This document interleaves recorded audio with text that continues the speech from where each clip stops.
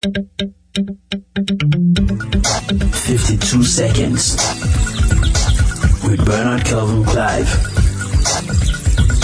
Today's word. What do you want? Whatever you focus on, you give it energy, strength, and you attract it directly or indirectly into your life. Anything you ignore, you kill it. You take the life out of it.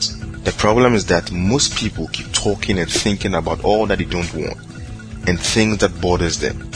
So they tend to attract more of such into their lives. Ask yourself this day, what are your current dominant thoughts about? Is it lack or abundance? Now shift the focus onto that which you genuinely desire. Think abundance. Dream big.